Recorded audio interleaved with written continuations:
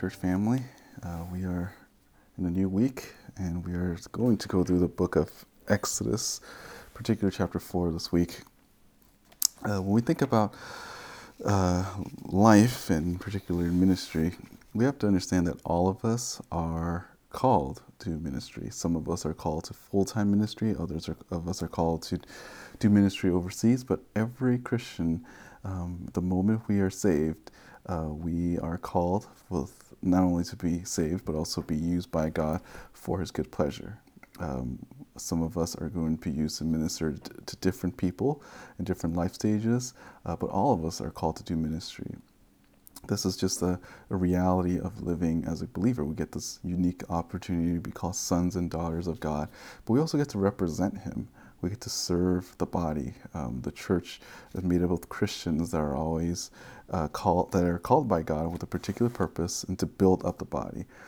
All of us have different gifts. All of us are different abilities and talents, but all of us have one common goal, and that is we are supposed to be used by God as instruments for His good pleasure and for His glory. This means that there's no such thing as a Christian that just sits on the sideline. Every Christian needs to use the talents and the gifts and resources that the Lord has given them to either build up the body or to win the lost. You really have two main tasks when you're here on earth: to build up the body, to encourage people to keep the good fight or run the race or whatever sports illustration you want to use, or you try to win people to Christ. And that's the goal and mission of our existence here as believers. We have everything else that kind of help that we do in life, but ultimately we want God to be made known, or if you're a non-believer, God to be made known to non-believers, or for believers for God to be known more or clearer in your life. And that's what we're supposed to be as Christians. That's our life. Now, when I say that, because when we get into this particular text, this is the part where God calls Moses and gives in particular helps and aids and ways for him to do what He calls him to do. So far in Exodus, this is a very familiar story. The first chapter, the first two chapters, really, we see the oppression of the Israelites. They were people that were just growing in their population, and Pharaoh at the time felt threatened, so he had this decree to go and slaughter all the Israelite babies. And one of the babies that survived, I'm sure there's others as well, was Moses. Moses was put in this little basket, and he was going down the Nile River, but he was providentially saved and spared by Pharaoh's daughter. It says that she had compassion and pity on him, so she ended up asking someone to get someone to nurse the kid, and it just so happens to also be Moses' biological mother. And as he got older, he was put into the Pharaoh's court, and he's basically like a prince. He was part of the royal family. Chapter 2, he sees these two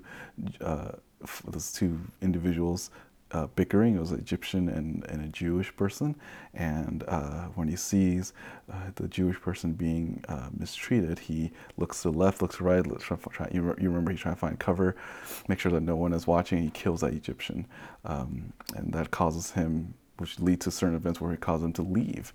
He leaves Egypt for 40 years. When we get to chapter 3, he's around 80 years old at this point, and God calls him through the burning bush.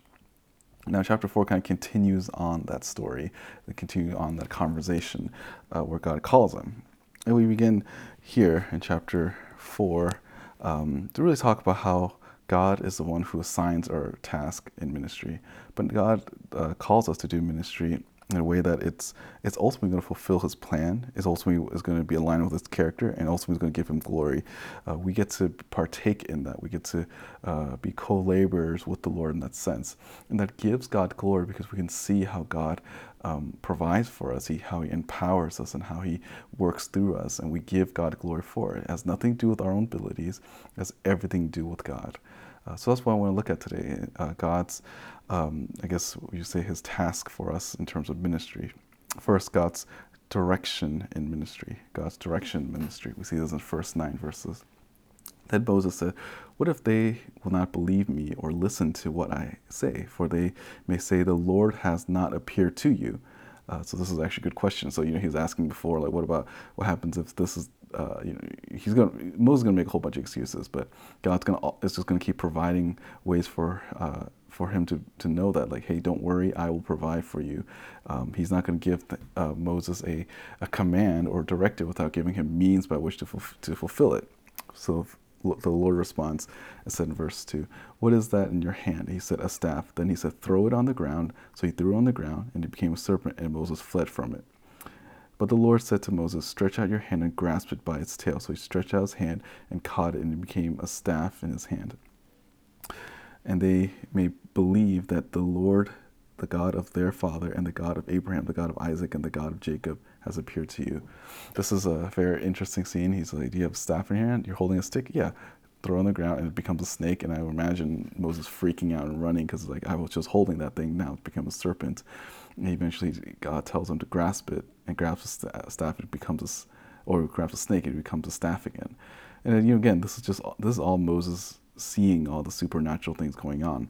And just a side note, this is one of those rare events, or actually, if you look at the totality of Scripture, there aren't that many individuals that actually go through supernatural events. Moses is one of them, Joshua's and the other, Elijah, Elisha, the others, the apostles, and then Jesus. There aren't that many time periods in the Bible where there actually are supernatural events. So you can imagine Moses freaking out, like he's never seen anything like this. If you first saw a burning bush, now he sees a staff becoming a snake and then turning back. And this is all designed so that Moses will actually have faith, and for him to believe first, so that Israel will believe. And that's just the reality of all spiritual leaders, right? Spiritual leaders need to believe what they preach or what they say, otherwise the followers or the listeners will not believe as well.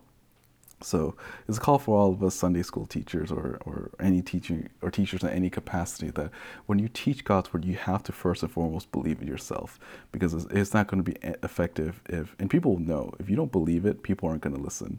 And I think the most passionate preachers and teachers are those who truly believe the word of God, that it is a living and active sword that pierces and cuts through marrow and bone and everything. So this is our first lesson, that we understand that, like, God's word is true, and anything that he says, it will go. And if you believe it, then you'll be an effective instrument for the Lord. Moving on. Verse 6, the Lord furthermore said to him, "Now put out your hand into your bosom." And he put his hand into his bosom, and he took it out. Behold, his hand was leprous like snow. Now what's interesting is God gives him a second sign. He didn't ask for it. He just asked for one sign, and then God gives him three. This is the second one. This is the hand. He puts his hand in his bosom, and it becomes leprous like snow. Then he said, "Put your hand into your bosom again." So he put his hand into the bosom again, and when he took it out of his bosom, behold, it was restored like the rest of his flesh. And you'll see as we continue on this book and you listen on, you'll notice that each of these miracles or supernatural things is actually a challenge against the Egyptians, but they could actually, even these fake I guess, what do you call it, like witchcraft people, sorcerers, they were able to actually duplicate these things, but they can only duplicate for so long before they realize that, okay, yeah, Yahweh is a true God. Verse 8, if they will not believe or heed the witness for the first sign, they may witness the last sign. I just realized. Oh, no, sorry. Continue. Verse 9. But if they will not believe even these two signs or heed what you say, then you shall take some water from the Nile, pour it on the dry ground, and the water which you take from the Nile will become blood on the ground. This is a sign that shows that God is actually in control of Nile. Remember, in the Nile, for the Egyptian mindset, that's like the source of life, and then they think there's a God in there somewhere. And the fact that God is able to control the Nile shows them that He really is a God. That the Egyptians cannot conjure up anything that makes their God, the fake Egyptian God, obey them. And this is the way God shows. These three signs are supposed to show Him that that He is a true God. And again, these sorcerers are able to fake these things, but eventually there's a limit to how much they can do, and we'll see that as we continue going on. And this is really a lesson for us that God tells Moses what he needs to do. And an application for us to think about is that when God gives us commands in Scripture, understand that he did not just give us a call to be followers of Jesus Christ or put us in the body of Christ without any instruction. He didn't just leave us there. He didn't just say, believe in me, and that's it. Like, he gives us instruction on how we need to conduct ourselves after we become a believer, what it means to be part of the church, what are the ordinances of the church, and what even how to get people out of the church in terms of church discipline, or how to draw people to the church in terms of evangelism. God gives us specific instructions on what we need to do. And like Moses, we need to believe the word of God. And if we believe it and we actually do these things, God will use us effectively. But if we ignore God's word, if we choose not to listen to God, then we can't expect the Lord to use us. God gives us everything that we need to pertain to a life of godliness, and God gives us everything that we need in ministry and evangelism and everything. We just need to really know His word. Again, I've said this over and over again, that part of my job as a pastor is to equip you to know God's word. And the more you know God's word, the more you can see the principles of God's word and what He expects of us. And then you go and do the ministry that He calls you to do. So that's the first point, that God's direction for ministry. He gives Moses direction on what he needs to do in order for people to believe him. Actually believe God, not Moses. And God gives the same thing. He gives us instruction on what we need to do in ministry as well. Our second point for today is going to be this: it's God's provision in ministry. So God gives a direction in terms of like, okay, here's what you need to do, but God also provides the means by which we go about it. Verse 10 to 17.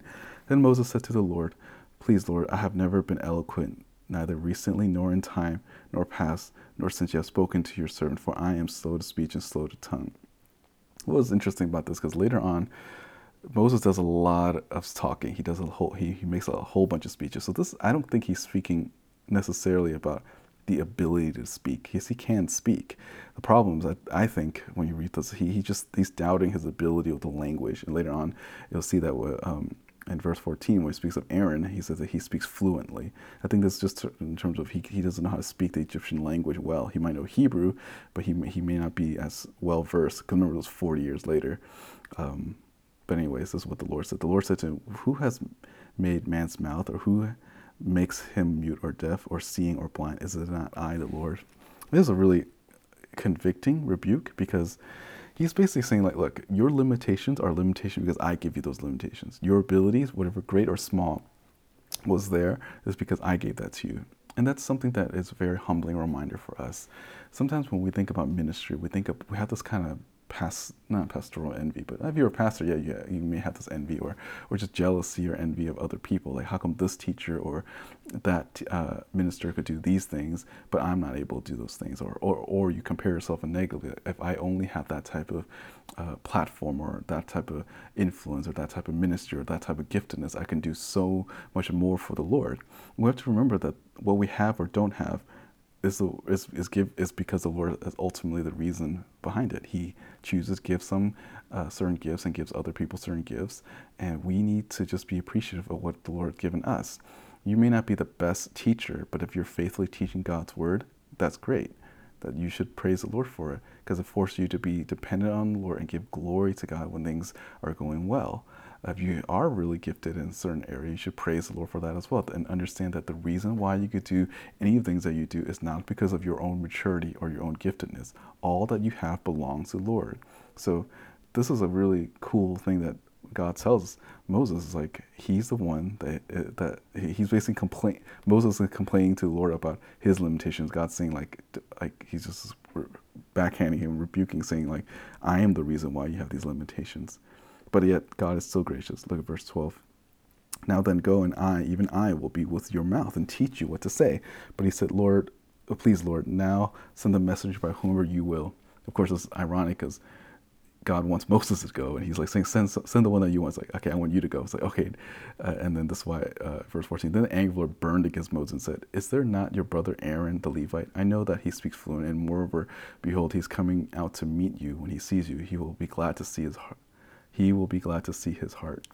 Now, what's interesting about this whole thing is like Moses had no clue that Aaron is actually looking for him. Again, by God's providence, and this shows you that like God, in a lot of ways, providence is way more amazing than the supernatural, because the supernatural, God just defies the order of creation. But when he sovereignly places little things and providentially puts events together, it's amazing. Because Aaron was looking for Moses. It doesn't say why. It's just so he just said that he's just going out there and he's going to bump into his brother again. Again, this is 40 years later since he was last in Egypt, but somehow he decided, hey, I'm going to go out and I'm going to look for Moses. And Moses had no idea that Aaron was looking for him. Verse 15, you are to speak to him and put the words in his mouth, and I, even I, will be with your mouth and his mouth, and I will teach you what you are to do. Moreover, he shall speak for you to the people, and he will be a mouth for you, and you will be as God to him. You shall take in your hand this staff, with which you shall perform the signs. This is all part of showing that God is providing what he needs for ministry. The staff that Moses at the end, or he talks about at the end of verse 17, this again, Moses was just walking with the staff. He didn't realize that that staff that he's holding is going to be a snake and then be back into a stick, but that the staff is going to be a sign of power. It's going to be a sign of leadership. Moses is just basically trying to back out, and and God's just keep providing for his needs. And this is just a good reminder for us that when God calls us into a specific time to minister to specific people, it's because he wants us there, and he will provide for us. I know in the current day, it seems like, there's just so much more persecution coming, and that might be true, and that probably is true. But then we have to remember that God has placed us in this time, and he will sustain us.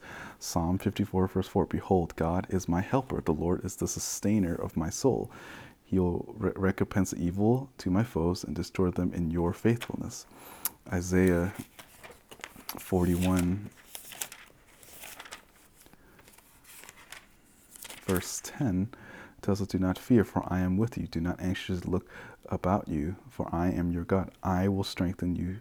Surely I will help you. Surely I will uphold you with my righteous right hand. Two more verses that comes to mind. Romans 8:31 should be a familiar passage for all of us, but it says this: what then shall we say to those things? If God is for us, who is against us? And last verse, Hebrews 13, verse 6, it tells us, so that we confidently say, the Lord is my helper, I will not be afraid. What will man do to me? You know, when you and I are thinking about our current circumstance and the ministry that we have, particularly to evangelism or to trying to win the lost, God has called us for this time. I'm actually surprised about all the Sunday messages that we've been hearing, because none of us really planned that. We can't plan that far in advance. We just kind of generally plan what verses we want, and then just so happen the current event catches up to the passages that we want to say. Every single Sunday, I'm just convinced and marvel at God's providence. Like, that message is exactly what I need for this week. It's going to help me be a better minister. It's going to help me be a better father, better husband, a better evangelist. And every single passage, every single week, the Lord has sovereignly placed us so that we can be equipped to do the ministry that he's called us to do. So don't be afraid. Everything that God is working in us, and he's giving us the means to do what he wants us to do. So that's the first two lessons this week, or for this day. We're going today we talk how God gives us direction in ministry. He calls us to either serve the people in the church or win the lost, and he provides us provision. Our second point was that God gives us provision in ministry. God already told us what we need in terms of how we need to live a godly life, and also what we need to say and what we need to communicate to people so that they can come to saving faith as well. All we have to do is just to continue to trust him and be faithful and not fear, but know that God is with us. That's our first two lessons this week. This Wednesday, we'll move on to seeing how it's a weird passage. It's going to be the strangest passage so far, but it is actually going to show us God's exactness in ministry, that God is a very precise God. He wants us to do things a very particular way. I look forward to going through that study on Wednesday, and then we'll end the week by seeing how God blesses us in ministry. That's it for today. Take care. Have a good Monday.